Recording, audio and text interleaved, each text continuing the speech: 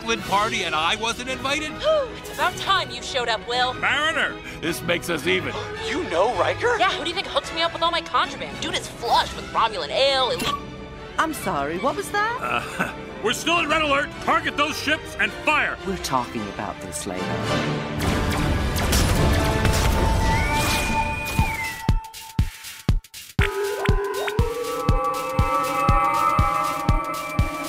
Transfer complete.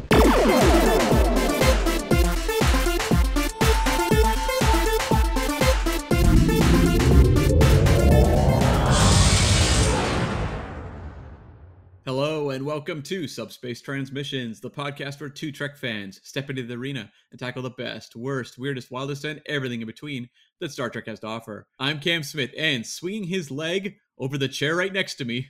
This is Tyler Orton, peeling off his sideburns to reveal a hidden goatee. Why, I thought you were William Riker, not Thomas Riker. Dun dun dun. And we're here this week to talk about Jonathan Frakes / William Riker as the ambassador of Star Trek? ? Like, has he taken over the role from, like, Leonard Nimoy in like, current fandom? I think that's one of the questions that we want to address here at Cam. When it comes to one Jonathan Two Takes Frakes, as they like to call him in the biz.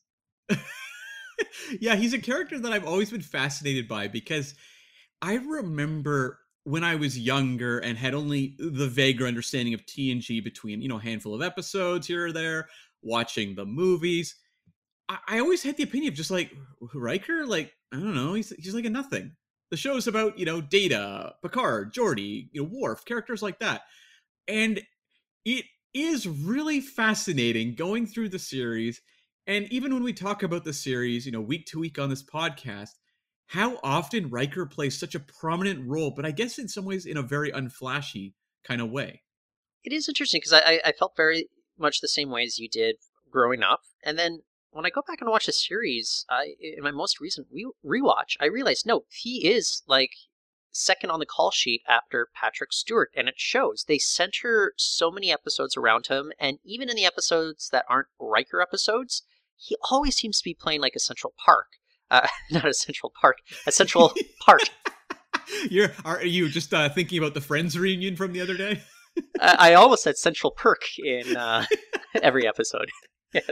Well, Tyler, yeah. The thing about Riker is he'll be there for you. Like he's been there before. Yeah. Exactly. Anyway, who's the Gunther of the Enterprise D? Oh, the Enterprise D. Well, do we have to say Guinan? Because it's kind of the same role. Well, I'm thinking about kind of characteristically. I Sure. think it's more of Barclay, Yeah. Oh, 100% it's Barclay. Yeah, because Okay. with Barclay, there's a bit of the crush on Deanna Troi, which is kind of the Rachel and Gunther relationship. Yeah, I can totally see that. Makes sense. So, by default, does that make Riker the Ross of the Enterprise D? Yeah, it probably does. Well, he's kind of the more mature of the group. He's a professional. I think that actually makes sense. Now we never really got to screaming Riker, where like season 5, for example, he just started screaming words a lot. But yeah, I think he is the Ross. Red Ross. Yeah. I guess that makes Patrick Stewart the Elliot Gould of it all. In so many ways, but the Elliot Gould from California Split. Oh, yeah. I just watched California Split for the first time like a month ago.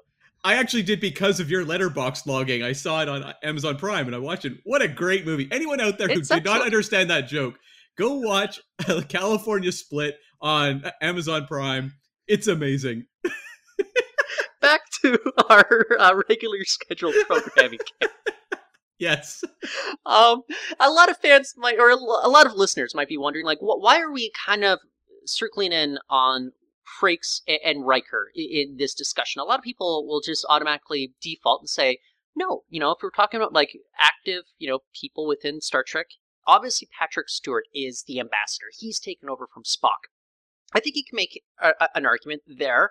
I don't buy that argument, but let's talk through it, though. Much like Nimoy, I think Patrick Stewart still, to this day, very much resembles the character that he played for a long, long time, whereas I don't necessarily think that's the case for Shatner, and I think in pop culture that does play a big part in everything. And I think, Patrick Stewart resembles his character and is a more iconic character more so than Frakes and Riker at this point. I don't know about you, but I still don't think that Patrick Stewart is the ambassador for Star Trek at this point, and for a couple of reasons. But where might you fall in this argument? I agree in that Patrick Stewart is probably the biggest living icon of Star Trek. I mean, you can say him or Shatner, but like Shatner has such a often kind of iffy relationship with the fandom of Star Trek that I just don't feel they kind of worship him the way they do Patrick Stewart. So I think that causes a little bit of a division there in terms of looking at Kirk as an actual living icon of Star Trek, the preeminent one. Whereas like Picard, yes, but Patrick Stewart is someone with such a busy career. He's in so many other things: theater, the X-Men franchise.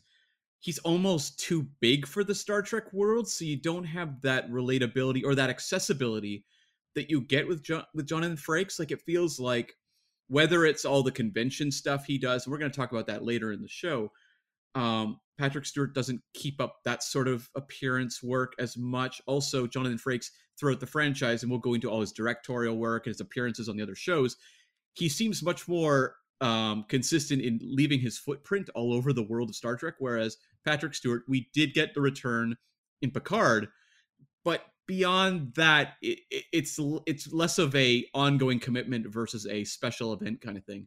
I agree. Like, it seems as if Frakes had this consistent, anchor towards Star Trek. Not something pulling him down, but he was far more engaged with the franchise than, say, Patrick Stewart was in the years that, fell between, say, Nemesis and the premiere of Picard.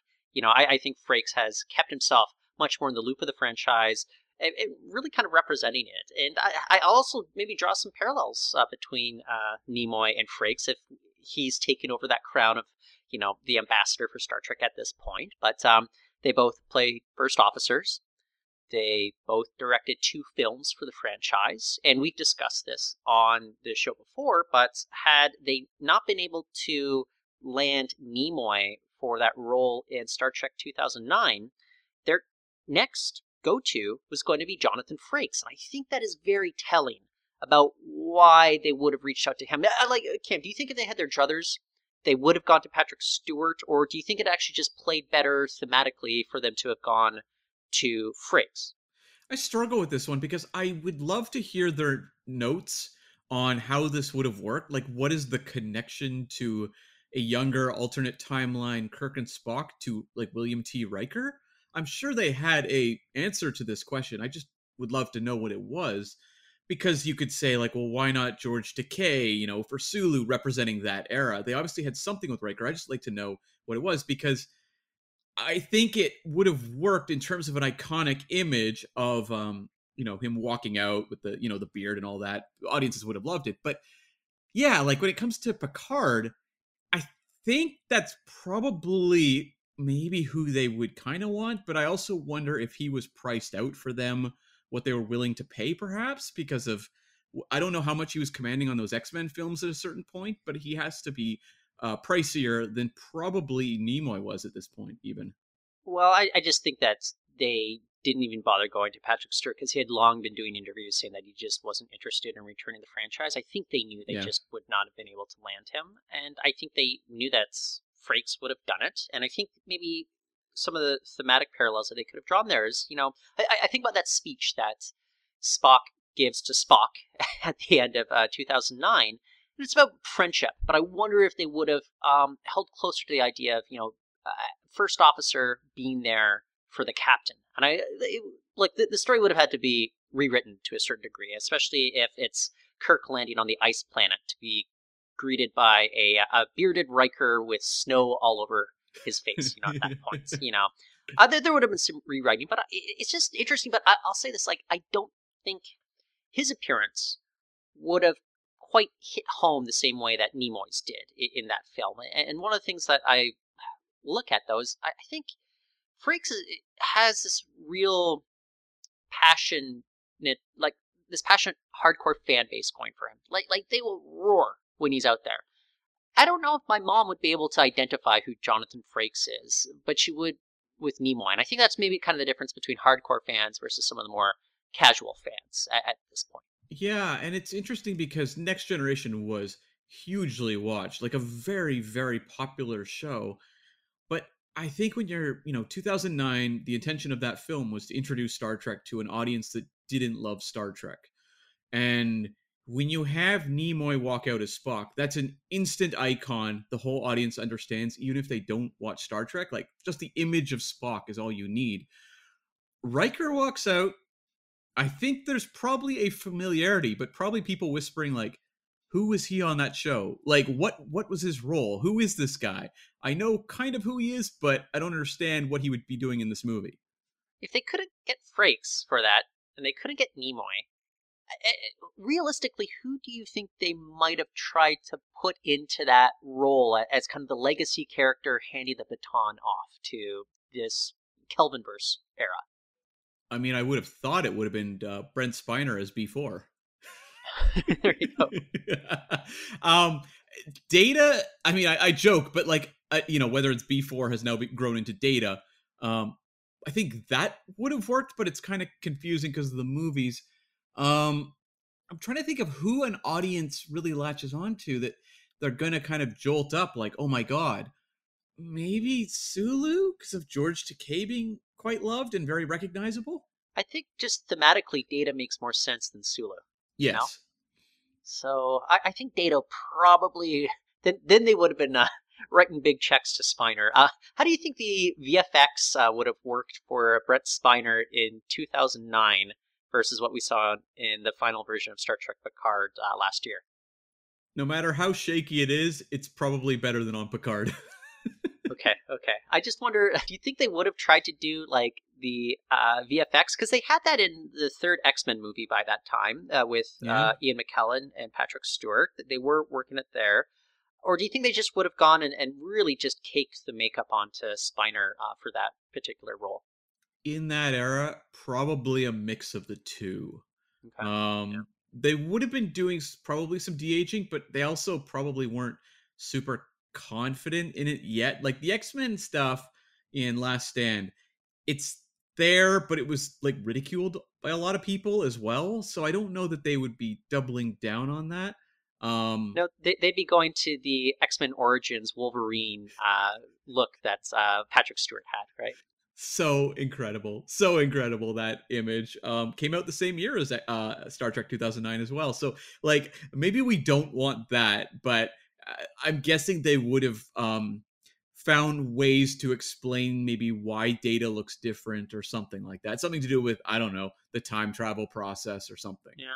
Well, so I wonder if we want to kind of chart a path for, how Riker and Frakes have become so intertwined within this franchise. Something that goes beyond, say, Michael Dorn, who's very iconic as Worf, but I don't think he's as intertwined in the franchise, despite appearing, I think, in more episodes than any other main character, perhaps any other character, period. I think it goes down to a lot of behind-the-scenes stuff, a lot of in front of the camera stuff. But look, Cam, let's get into it. Beyond his appearance as, William T. Riker for the first couple seasons of Next Gen, he made it very clear to Rick Berman that he wanted to direct. He shadowed TNG directors for a long time. He says that he put 300 hours into the editing bay just to learn the craft.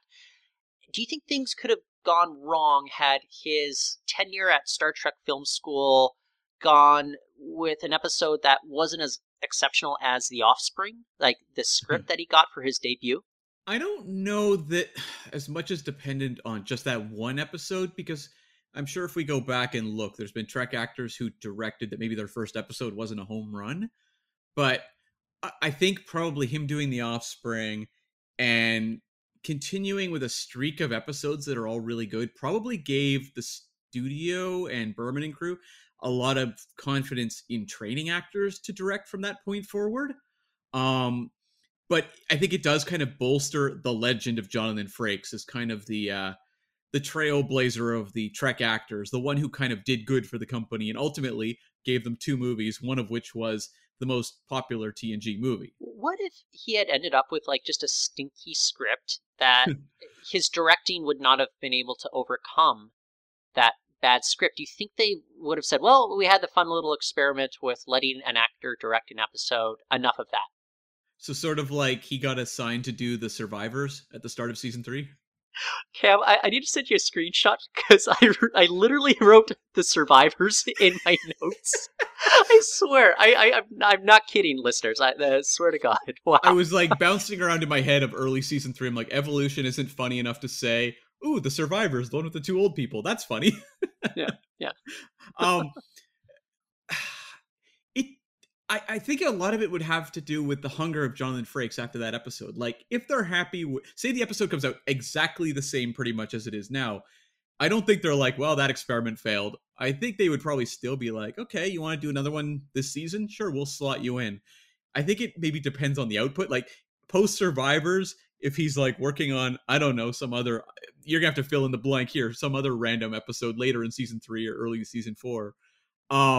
Maybe then like the enthusiasm and the excitement of training these other actors kind of dies down. But I could totally see him continuing on through the TNG run, doing the odd episode, but probably not becoming the go-to kind of Trek TV director he is now.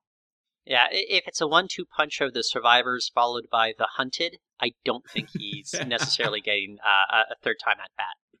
I need to rewatch The Hunted because whenever I think about it, I always think of, the Tosk episode from DS9. Like that's was it Captive Pursuit? I always think of like that type of story. What is The Hunted one about again?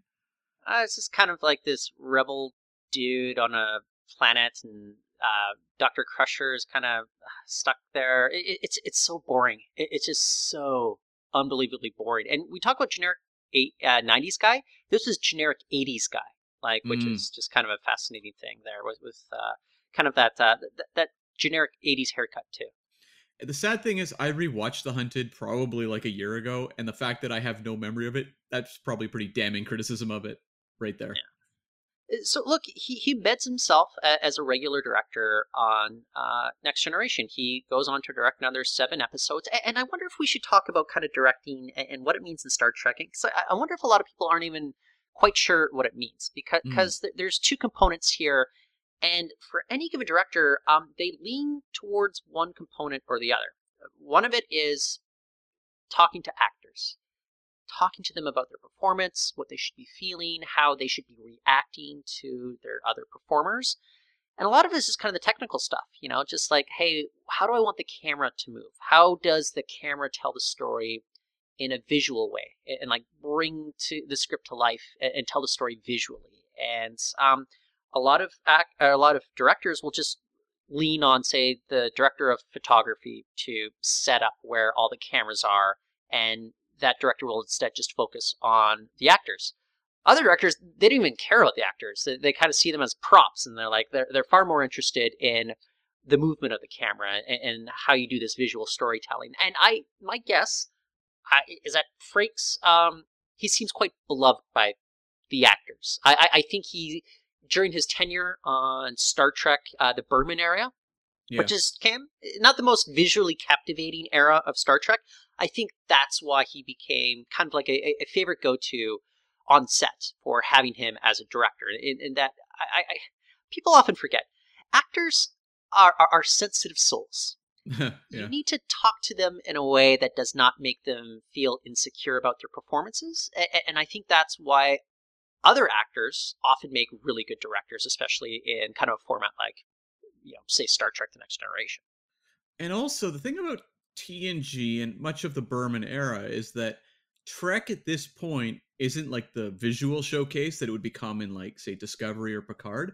At this point, it is kind of like plays taking place every week on TV, just in sci-fi.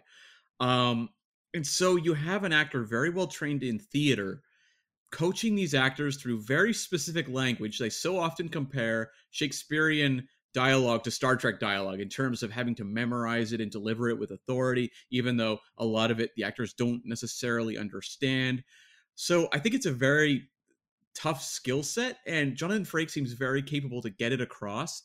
And I don't know how much input he had on which TNG scripts he got, but it seemed like he had a pretty good eye if he was able to, throw his name into the hat for some of them, in terms of knowing which episodes to hold on to and which ones he could translate from the page to the screen.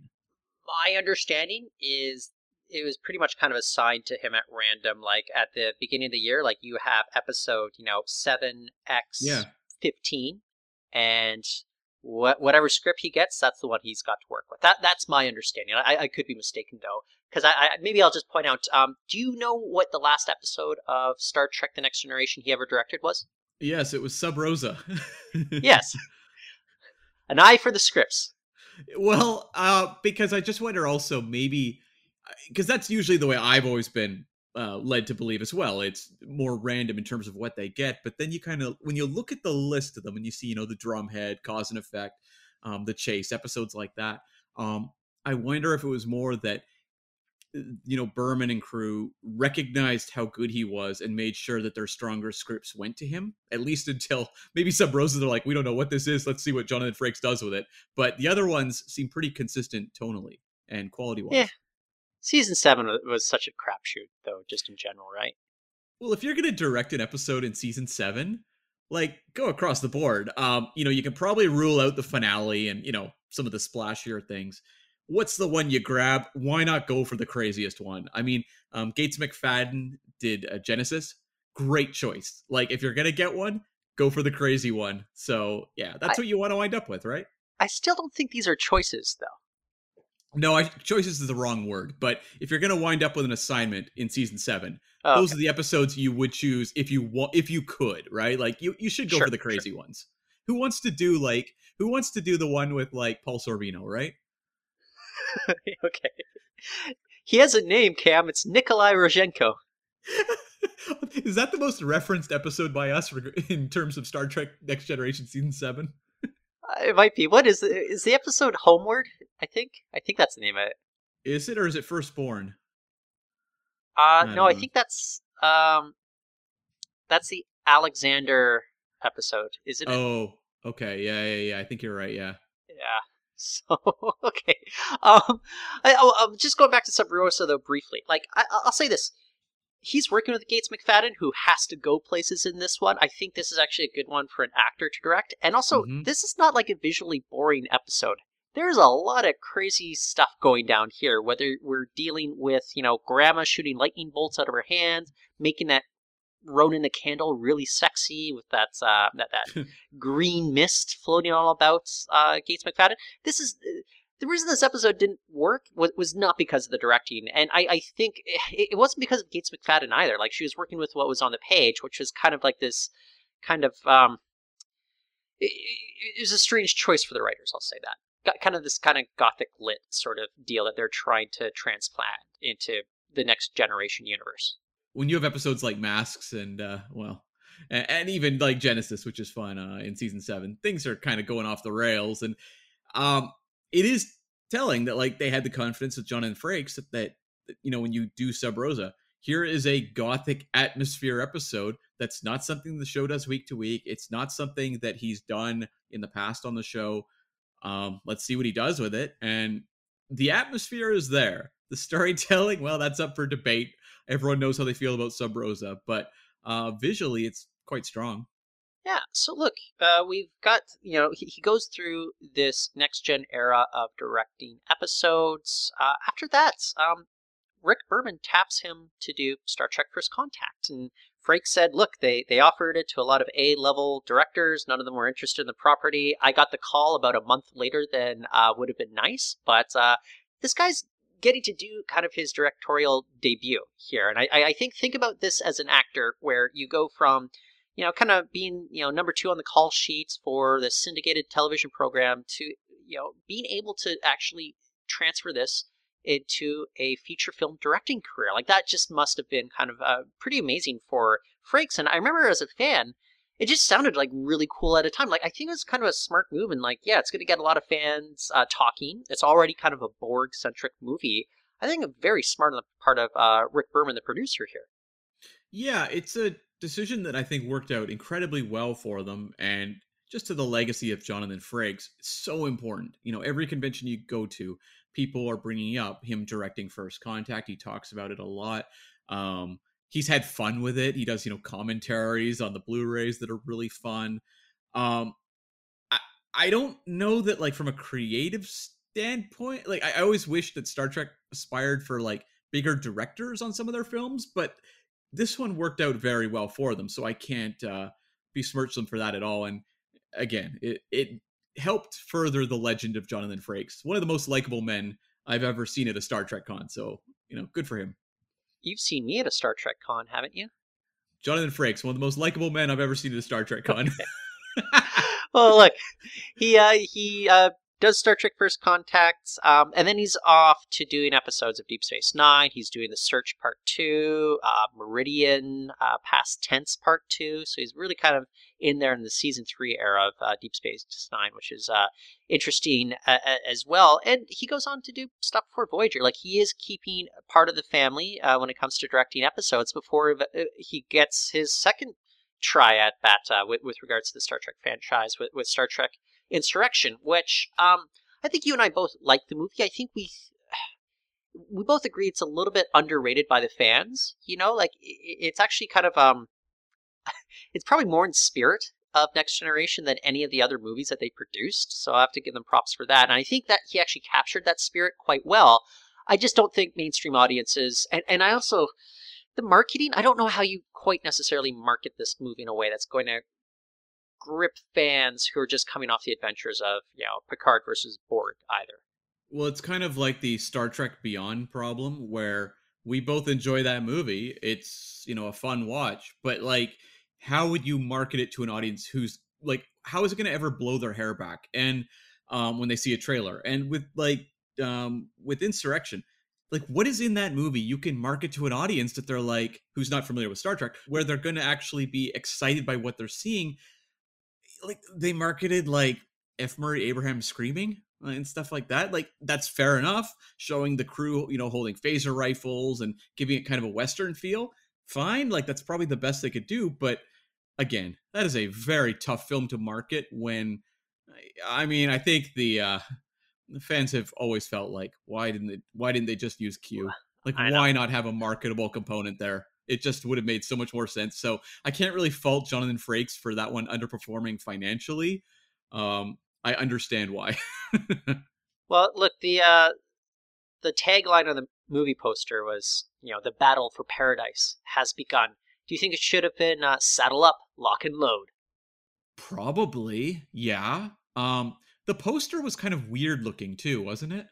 It was like, I think the first time F. Murray Abraham has gotten his mug featured so prominently since Amadeus on any sort of film poster, right? Probably, yeah. Yeah, it was like a weird looking poster, as I recall, where, I don't know, it didn't scream excitement. It was like his, like this weird kind of illustration of his face, of Ruafo's face, and then, like, Enterprise at warp over the Baku planet, from what I recall. Like, it's not going to be super engaging as you would see with, like, the First Contact poster. You've got, like, Data, the Borg Queen, Picard. You've got, like, Borg drones all lined up in, like, the Mighty Ducks V formation. Like, that's going to grab, your eyeballs. Yeah, it seemed like they were struggling with art concepts with those last two TNG movies, because the Shinzon images on the posters for Nemesis were kind of weird too. They didn't seem to really go into those movies really with a good sense of what would sell to an audience. Yeah, I wonder if their instincts were correct, though. And like, oftentimes you have a movie and that performs well, and I think the instinct is like, well, let's just do more of the same. Mm-hmm. And I think Rick Berman had a good instinct, like, well, let's try to do something different. And I think that made sense. It just, I can't emphasize it enough, Cam. We've said it again and again. Everybody should go read Fade In, which was Michael Pillar's kind of behind-the-scenes look at the making of Star Trek Insurrection. It's absolutely fascinating for any person who's just interested in how a movie gets made. This has had like a very odd genesis, like one very peculiar within Hollywood, in that you actually have like kind of a writer is there from the beginning and there to see it through the end. And I think you can thank Rick Berman for that. But I would say that some of the issues with this movie are kind of there from the start, in that they were trying to make something like that maybe there just wasn't an audience for at the time. Hmm. I wonder, do you have a good sense? Like, I'm trying to remember the details, like how much Jonathan Frakes was giving in terms of notes on the development of that story. I do recall it was very much kind of a triumvirate between Berman, Piller, and Frakes. And like they went into kind of, the studio bungalow for extended periods of time, giving each other notes about, what's working in the story, what needs to be, punched up a little bit, some of the story points that might be difficult. It really did seem kind of like a three-person effort there. Right. Okay. And I think Frakes had a lot more input in this than he ever did in First Contact. right. Oh, totally. I would agree with that. Yeah. Um, is that maybe another reason why Jonathan Frakes is such a strong Trek ambassador? Is that he really understands the world of Star Trek? Um, when you look at some of the other actors, whether it's Shatner, whether it's Patrick Stewart, their input in terms of what they contributed to the franchise is invaluable. But I've often raised my eyebrow when it came to kind of when they would throw out ideas as to what they thought the franchise should do. Whereas I feel like Jonathan Frakes very much understands exactly what Star Trek storytelling is. I totally buy that. And you can just tell because if he's embedded in the editing bays for hours and hours, he is working with Rick Berman all the time. There's just kind of this shorthand develops. Like, the beats to hit, what, feels like Star Trek and what doesn't. Like, I think that really works for him in a way that you bring on somebody like Stuart Baird, who directed Nemesis, and he's going around calling Geordi an alien, Yeah. Yeah. I mean, it's a bummer that Frakes didn't do Nemesis. Like, why not just close it out? But I would believe that actually after Insurrection's box office, it was like, okay, let's try something different. Yeah, and I think he must have understood that. Like, Mhm. I don't think there's any hard feelings. It's just like they're trying to keep the franchise going. They need to shake things up a little bit. Let's bring on, like a writer like John Logan, who had that credit with Gladiator. Let's bring on like a very well respected director, sometime, or very well respected editor, sometimes director, in Stuart Baird. It just that movie just it had the kind of very deflated sense to Nemesis. It just I wonder if it was the same script, but it was Frakes directing. Just I wonder if the just the tone of it would have felt more like Star Trek in a way that would have been more appealing to the fans. I think so. It probably wouldn't be a great film, but it would probably feel kind of like Insurrection, just closer to what Star Trek is. Yeah. So look, after that, there's a sizable gap in which Frakes is involved with the franchise. I get it, but that's in terms of directing. I think we can touch on his appearances throughout a lot of the series in just a moment. But maybe why don't we talk about kind of his involvement with conventions and maybe how that contrasts to maybe that of other performers. Cam, you get the sense the convention organizers, they like having Jonathan Frakes on stage, do they not? I would say so, 100%, yes. Like, this man is a draw. I remember, like, probably one of the best experiences we had is we were at Star Trek Las Vegas, and I had no clue what's going on. I just, Marina Sirtis is up on stage. I hear Jonathan Frakes' booming voice over a microphone going, Marina, Marina. She has no idea where he is. He's hiding in the audience. The dolt that I am, it took me a few too many beats to realize that he was sitting, what, Cam, like maybe 4 or 5 seats away from us in the same row, just like totally trolling Marina Sirtis from our row. What an amazing experience that was. Yeah, and it'll never happen again now that we gave up those seats. Well, that's true. Yeah, and that's something that when I started going to conventions, I never really realized would be that, well, him and Marina Sirtis would be like the comic highlights of any convention. But I mean, I have so many fond memories of him at these conventions, and that he always seems very lively, very engaged, but also has a little bit of a wry tone. He'll joke about some of the questions. He's having fun with the whole process.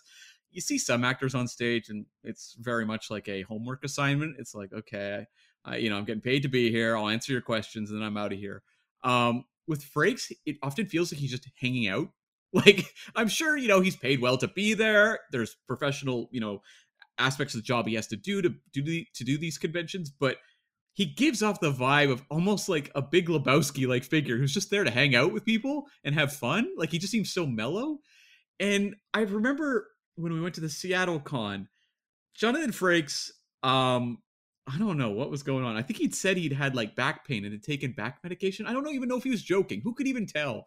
But he spent like a section of his panel just like laying on the stage, taking phone calls. At one point he started like reading the moderator's notes and making fun of them. Like, it was just a wild convention appearance. And I remember, Fallen Coast Benjamin Young, I think, showed up like a little late or something and was like, what's going on? Isn't this Jonathan Frakes? I'm like, yep.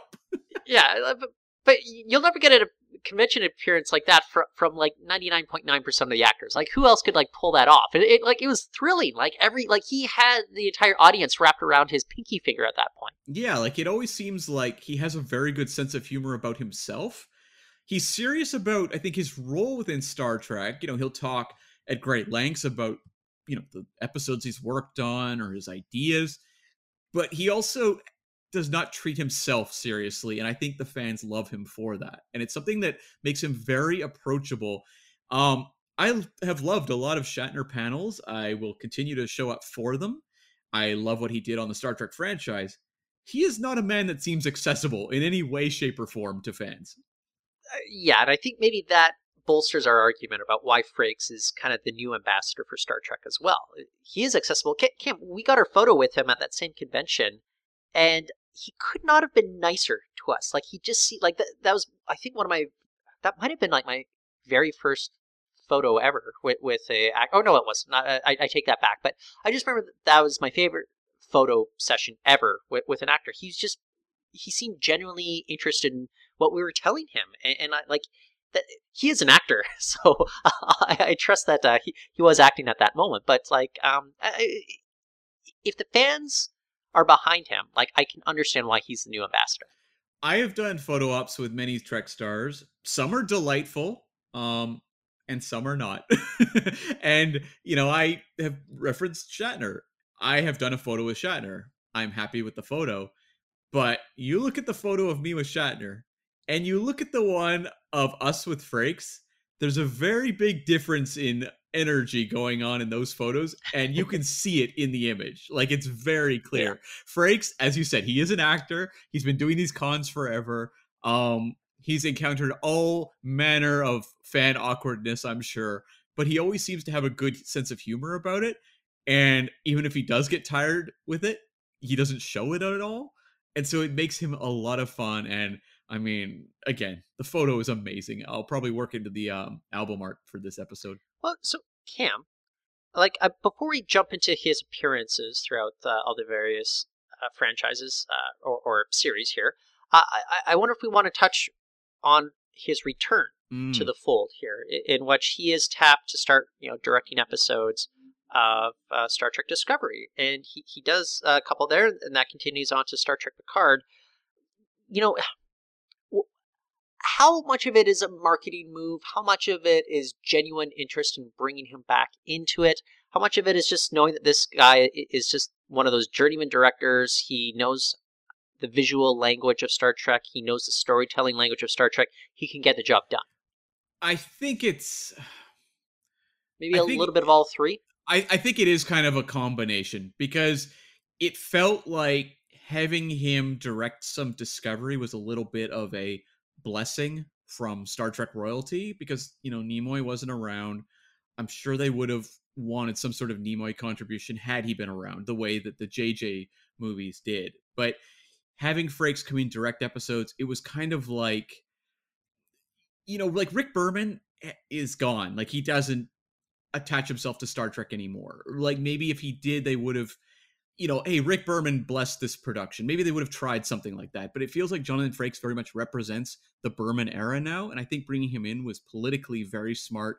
It made fans enthusiastic at a time when maybe they were very wary of Discovery. And even still, Discovery Season 1 in particular had a lot of people very uncomfortable with where it was taking Star Trek.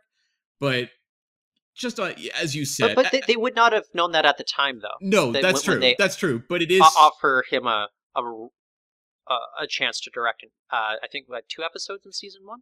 For sure. Yes, he did too. But just knowing you're a new Star Trek show, Star Trek has a history of fans being angry at the new show, it just makes sense to have him there as sort of that seal of approval, just to bring in fans. But again, as you said, they're not bringing him in if they don't think he can do the job. And he did do the job, and he had some pretty decent episodes in Season 1 Discovery. Yeah, they brought back Robert Duncan McNeil as well. Do you think they may have put out feelers to Roxanne Dawson too? I've never had any sort of confirmation on that one. I would like to think so. But what's your best guess? Yeah, well, I mean, I would hope so. Do I think they did? Out of the 3 actor-directors that I just named, she is the most prolific. And I just wonder, and she is kind of considered like a top-tier television director. Like, she is in high demand on like HBO series and all that. She works a lot. I feel confident in saying like maybe at least some overtures were made towards her team to see if she would be interested in doing something like this. That would not surprise me. The only thing I wondered is, would she have been viewed as a little too prolific for them at that point in terms of like the caliber of TV she's doing? I don't know. They wouldn't hire her because she's too prolific. Like maybe they would say that's beyond what we can get on. I don't know. Like, do you think that they would even take that into account, or is it just like, perfect, bring her in, it adds prestige, or would they have talked themselves out of it? No, why would they have talked themselves out of hiring her? Well, like, what's the director lineup on Season 1 Discovery? Like, is there many directors with extensive, like, prestige TV backgrounds? I would have to look at, like, I know. The list. Fair. You know. Yeah. That was my only question mark, but I mean, I would hope they... I'm going to go back to what I said before. I'd be genuinely surprised if they did not make overtures to Roxanne Dawson, who is the most, prolific of the actor turned directors that Star Trek has delivered from that Berman era. Yeah. Mm-hmm. Yeah. You know what? I'm having vague memories of her saying she was like just really busy. I think someone may have asked her that at a con, and it wasn't like a in-depth answer, but I seem to have vague memories of like, I'm very busy kind of stuff. Okay. Yeah. So, moving on from there, like he continues on with look, he's not just working in Season 1. He's not just doing that, like, okay, here's a pat on the back, you do a couple things. They keep bringing him back for more and more. He's going into Star Trek Picard to direct episodes there. Maybe kind of a perfect time for us to like go into his appearances. Beyond the Next Generation, he's doing all 4 movies there. I'll say that Riker in the movies, he never really had a story though. Like, he was so magnetic in the series, both as kind of grumpy Riker and swashbuckling Riker, and I don't know. Was he mostly swashbuckling Riker in the moments that he had in the film franchise camp? It felt like it. It was a lot of fight scenes. I'm thinking of Nemesis, or the exciting flying the ship stuff and the Briar Patch and Insurrection. I guess you got a little bit of the human element in First Contact with it's him with Cochrane, where that's sort of the heart of that movie. But yeah, that's probably the strongest in terms of the films of like a actual character story for him, but even then it's very much falling secondary to Data and Picard. It is the Data Picard show for those films, which if you go back and watch the series, people will be surprised that it really is more of the Picard and Riker show for the bulk of Next Generation. It's an ensemble. I'm not saying it's not, but it's Riker has so much more to do any given episode of Next Generation than he does in the 4 movies, and so I just look. I know you have like 100 minutes to cram in as much as you can with all the characters. You've got to introduce a new antagonist, and there's a story that you're focused on Picard, but there also needs to be a Data storyline. It's easy for him to get kind of lost a little bit, but I think they're really missing out by not making more of an effort to have Riker more prominent. I could picture that moment of Riker instead of Lily going into the observation lounge to talk to Picard about his Captain Ahab fixation. Well, I think it also does a disservice to the supporting characters in those films in that, do you want the audience to care about them? Because if you do, you're doing kind of a poor job at getting the people that didn't watch the show to actually care about these supporting cast members over the 4 films. It's just, I don't know what the easy solution would have been to this, and I think maybe they kind of figured, you know what, let's just make it all Picard and Data. They're the most iconic from the series. Frakes is going to be busy directing half these movies anyway. We don't need to overload him at this point. It is a frustration, though, of ensemble TV jumping to the movies. I remember watching Serenity and being like, wow, Book really didn't do very much in this movie. Like a lot of the characters we spent a lot of time with in Firefly didn't necessarily get a lot to do in Serenity. And unfortunately, that was the same thing with the TNG crew. Well, yeah, we didn't really get to see what Book was up to again until season 3 of Star Trek Discovery. Exactly. It all looped back around. All right, so look, we see him in Star Trek First Contact. He pops up in Defiance, the season 3 Deep Space Nine episode, but as one Tom Riker, disguised as William Riker. I remember seeing the previews for this one when it was airing. I was just like, oh, Riker's back on Deep Space Nine. I am tuning in for this stuff. That was just kind of like very exciting for me to see on screen. Did you have any idea that Frakes would be coming back as you were doing your Deep Space Nine first time watch, like on your DVDs? Definitely not. And actually, when I watched this episode, Defiant, I didn't actually know who Thomas Riker was because I hadn't seen Second Chances. So believe me, this whole thing was a real head scratcher.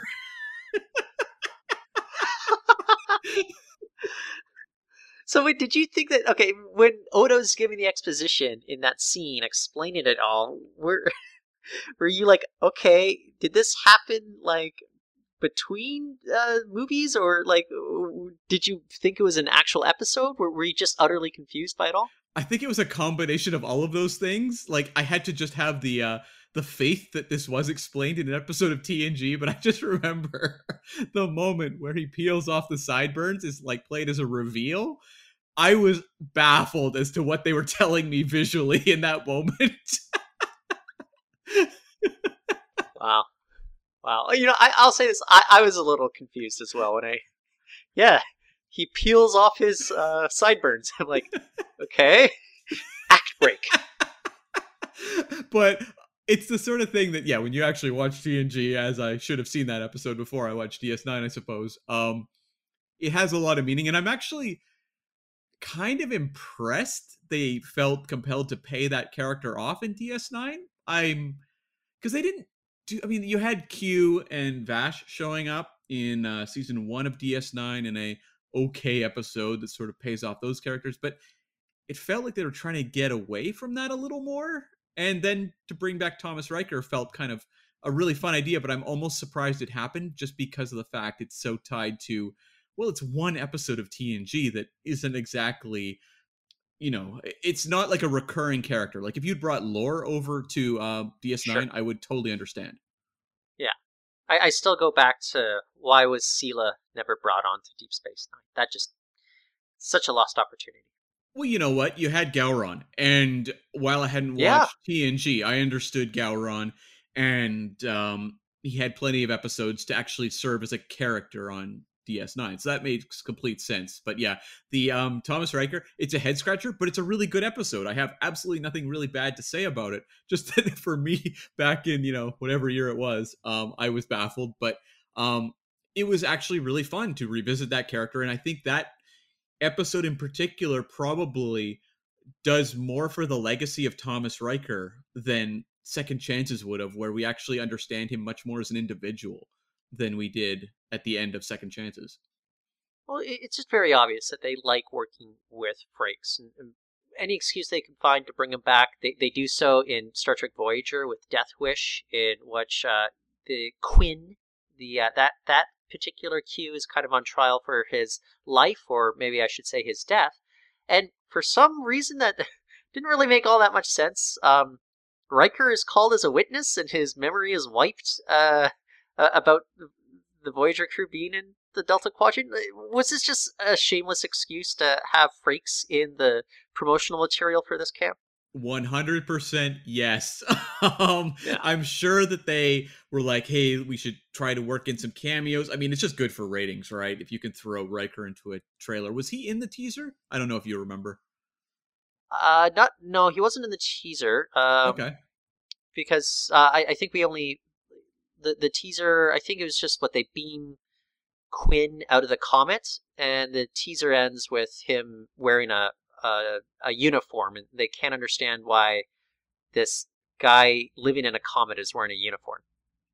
Oh, sorry. I meant when I said teaser. What I should have said was the promo for the episode. Oh, honestly, I don't recall what the promo for the episode was. But if Riker is in that promo, it makes complete sense just for Voyager's ratings, and it is a good thing to market. So I do think it was like, we've got to get an icon over. Frakes has, directed a couple episodes. I think it is very much, let's just get him on. And I'm sure when they set the show in the Delta Quadrant, I'm sure they kind of knew they were shooting themselves in the foot potentially for bringing characters over, but you could see that Voyager, they brought in Barclay, and I think Frakes made a lot of sense as well. Hey, they brought in Sulu as well. Yeah, good point, yeah. Yeah. I don't think there's too much to delve into with regards to his appearance on Death Wish, but I think maybe this brings up kind of a very interesting kind of what-if scenario. And it really speaks to Frakes being kind of the ambassador of Star Trek. It's that they briefly floated the idea of, like, what if it is, Tom Riker as captain of the USS Voyager? Like, it wasn't necessarily set in stone that this was going to be, Captain Catherine Janeway, or Elizabeth Janeway, as I think she was originally known as. It was going to be possibly Tom, or even like Will Riker. I'm blanking on which one, or maybe both ideas were floated, but it would have been a Captain Riker series. I think this could have worked. I honestly think that he had the chops, he had the gravitas to be the next captain of a starship. He definitely could have done it. It would have changed fundamentally everything about Voyager. Yeah, you might have had the same kind of actors on the show, but the themes of Voyager would be taken out completely with Riker. It is sort of an interesting alternate timeline experiment to try to figure out what that show even would have been. Because you think of the energy of Riker on TNG, or whether it's William Riker or Thomas Riker, but they bring a very different energy than what Kate Mulgrew's doing and the stories they are writing around Kate Mulgrew. Yeah, there would not have been a Riker 7 of 9 sort of mentorship. I don't think. I think that came up naturally just with regards to the dynamics between those two characters. And like, who knows, maybe they would have done chemistry tests with different actors for maybe the role of Chakotay or Neelix or whoever. It would have been a fundamentally different series. Maybe the same concept, but I think it would have been a very different look to the show moving forward. You probably would have had a female first officer, right? I believe that, yeah. Yeah. So, Cam, I get what they were trying to do with These Are the Voyages, the series finale. Yes. Enterprise, and I think this is further evidence that, Jonathan Frakes is kind of the new ambassador for Star Trek, in that they bring back a profoundly iconic character. And Berman and Braga, they were trying to close off the end of an era, like 17 continuous years of Star Trek on the air, the same crew, the same producer, many of the same writers throughout, many of the same performers, making appearances across these episodes. I get what they were trying to do.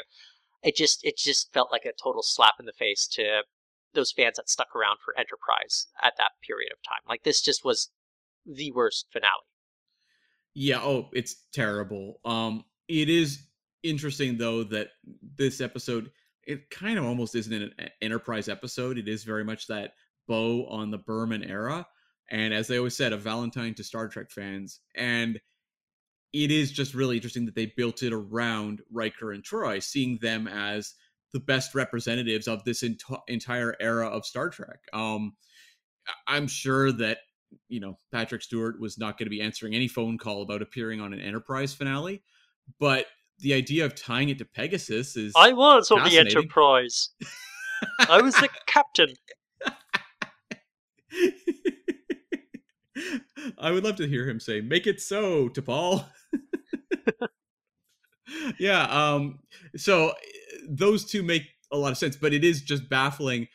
I still don't understand the idea to tie it all to the Pegasus. Like, I get it in that, it's an episode where Riker has to make a decision. Of course, you're going to want to explore that. But of the episodes, it's such a strange one to build your finale to your entire TV era around. Like, I love the episode The Pegasus, but is it held up as like one of the most iconic episodes of all time? I think they mostly just wanted to find a situation in which Riker would have had time to do this holographic program because of the dilemma he's doing it. I think it's for purely pragmatic storytelling purposes rather than more of those kind of thematic purposes that maybe you're alluding to. What if they had said it during the Survivors? That, perfect. I think you've rewritten Star Trek history right there, Cam. Yeah, it's a train wreck, but it's interesting nonetheless within the career of Riker, and the last we think we're going to see of Riker for a while. Yeah, but look, not so fast. Jump ahead. Oh, Cam, only 18 years, or maybe not quite that long, maybe about 15 years. But Riker's back in Nepenthe, which I think you and I both believe is the highlight of season 1 of Star Trek Picard. He's also directing episodes, like Stardust City Rag. Not our favorite. So I'm not going to hold that against him, but I think popping in on Riker and Troy at a very different period in their time, in their lives, I think that was fascinating. Like, it's tough that like such a great episode of a brand new series is so contingent on our own nostalgia, but I think they actually established these as 3-dimensional characters, not just, there for people to chew on member berries necessarily. Like, I really do think that this was kind of an exceptional revisit for both Riker as well as Troy, but I think the writers knew that this would really hit kind of a sweet spot for fans. Yeah, I remember going into this episode thinking like, yeah, we'll have a Riker and Troy cameo or, short appearance. Like, oh, yeah, that'll be fun. But kind of expecting it to be like that Voyager or Enterprise appearance where it's like, well, we're really just kind of using them as props. Kind of like, hey, everyone, remember how great Star Trek is? That kind of thing. And I was kind of blown away. And if you go back and listen to that podcast episode, I think we were all very thrilled with what they did with those characters. But I just didn't expect such a deep psychological study of Riker and Troy and their lives in the many years post TNG. Like, it feels like it was not only elevating those characters, but also just the level of performance we saw from the two actors playing them. What about the oh yeah factor that they're going for with the finale in Arcadia Ego Part 2, I suppose? Yeah. To me, it wasn't as if like he shows up at the end and I never saw it coming. I kind of thought that's what was going to happen because they alluded to the fact that he's still a reservist and blah blah blah. Like, to me, I didn't jump out of my seat when I saw him appear a second time. That felt more like the prop. Like, yeah. Get Riker on the bridge, and just the fact that, well, his former captain dies mere minutes later and Riker's not around in any way, shape, or form. It's shades of Geordi's blank stare when Data dives to his death. It's like, oh guys, missed opportunity. Like, I know that I believe the Riker moment was actually a reshoot and kind of a last minute deal. But again, missed opportunity. Oh, I'll say this though: when he does come back shortly thereafter, at the very end of spoilers. ... Okay, you've been warned, people. Star Trek Lower Decks, no small parts. The finale there. It's very much a similar situation in Arcadia Ego, in which he's there to come to the rescue at the very end. I had complete opposite reaction. That was kind of the thrilling moment there, where I jumped out of my seat, and Troy is once again kind of by his side in the captain's chair of the USS Titan. That moment really worked for me, even though it was a bit of a Deus Ex Machina, although they had set up kind of the Titan stuff earlier on in the episode. Yeah, I mean, there's something about what Lower Decks 2 does, too, that is something that Trek seems to be leaning a little more into. There's shades of it in Picard, which is understanding the comic nature of Riker. And you've talked about it before on the show. The idea of, are they writing Riker or Jonathan Frakes? And it's something that happens in so many TV shows where, after they've written for a actor for enough time, the elements of the actor's personality start to bleed into the character. And Riker at this point feels like a very specific comic creation in the way he's depicted on Lower Decks and moments in Picard that I find very fun. And I don't know, like, were people back in the day watching TNG like wowed by how like kind of low-key hilarious Riker is? I don't think so. Like, Yeah. I think he has his moments. I'm still going to go back to my favorite line of all that he delivered, which was in The Perfect Mate, in which he departs Famke Janssen's door jam, and he rushes off, hits his comm badge, and says, "Riker Bridge, if you need me, I'll be at holodeck 3." Like that was one of those kind of more subversive deliveries there. I don't know if people are quite keen into like the underlying hilarity that could be involved with this character. Sometimes there some of the broader moments, like he's on Risa in kind of horn dog mode, bringing back that game to the ship. That sort of stuff.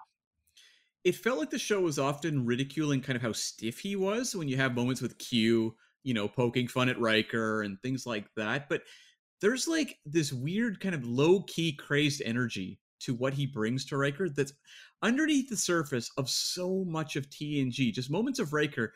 And I almost am baffled by the character of Riker and the fandom around him, because on paper, he's the least relatable Star Trek character, probably. You compare him to, say, like the quirkier ones like Data and Geordi, even Troy. Riker doesn't really jump out, and yet there's something so strange about him when you really compile all those elements, as Lower Decks did, with the trombone, all the jazz music, playing up kind of the over the top delivery he sometimes does. Like, there's a lot of kind of bizarre elements in this character that kind of simmer under the surface in TNG, but are all there. Like, he's very much kind of a larger than life sort of guy from Earth. Yeah. It's a really interesting creation. What do you think comes next with regards to Frakes' involvement with the franchise? Do you think he can count on kind of that steady gig of directing a couple episodes, every year? Maybe he gets another couple voice opportunities in Lower Decks. So what is the future of Frakes when it comes to being the ambassador of Star Trek, Cam?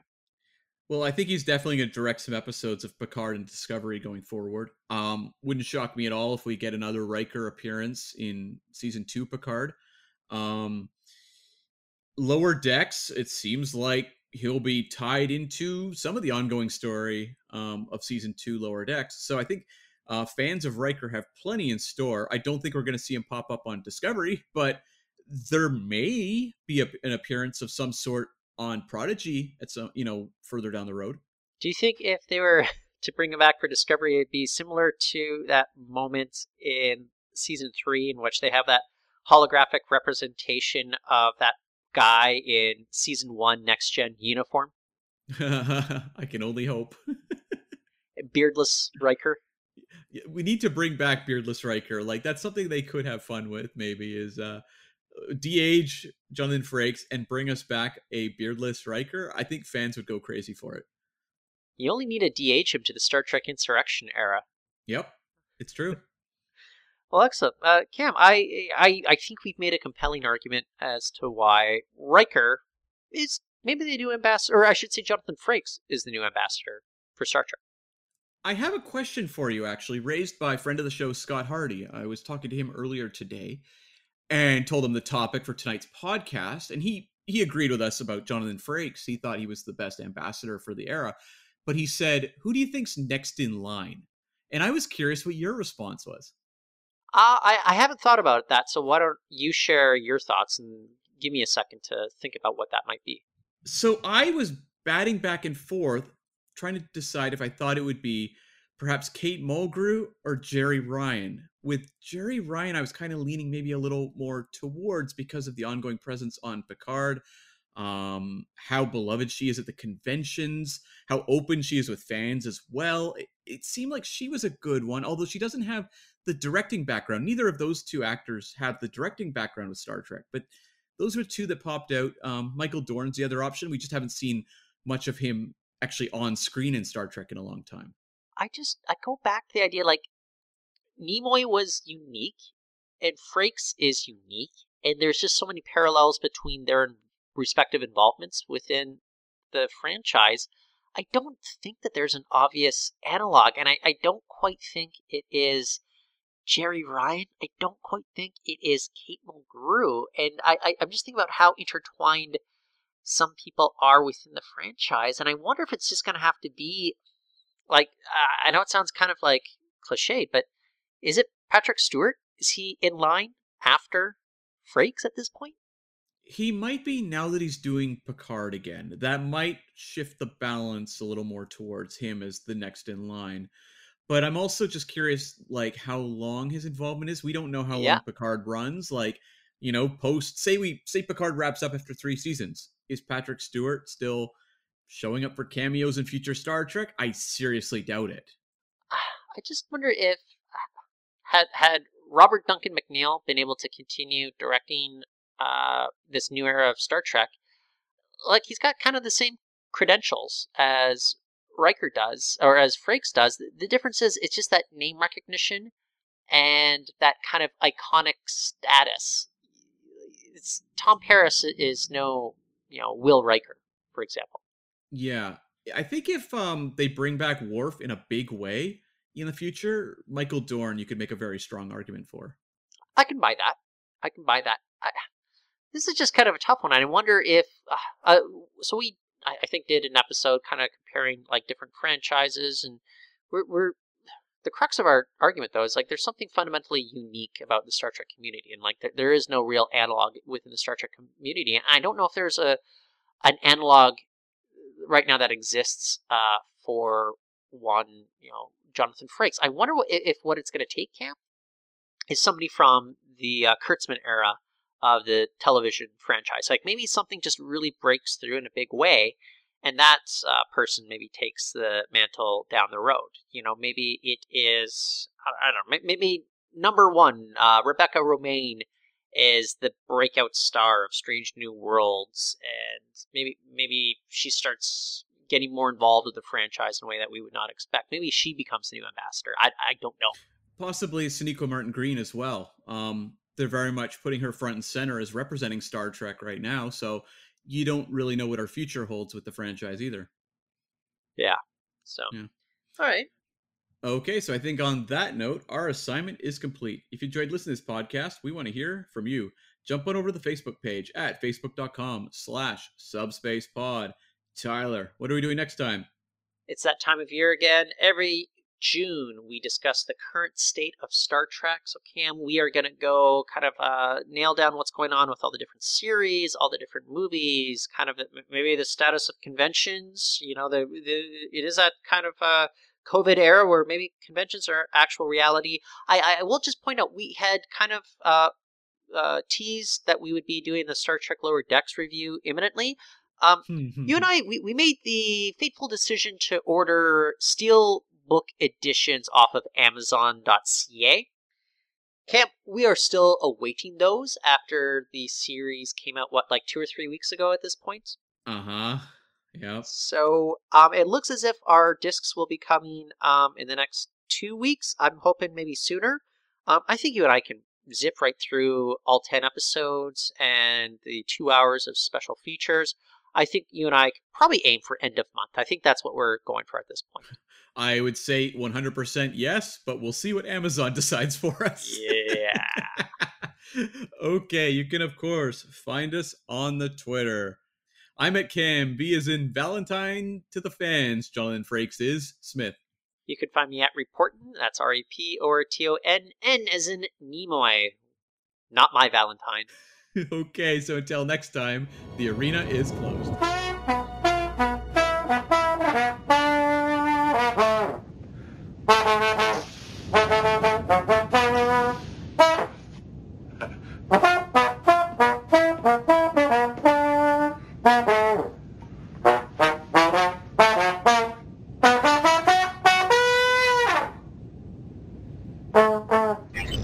Transfer complete.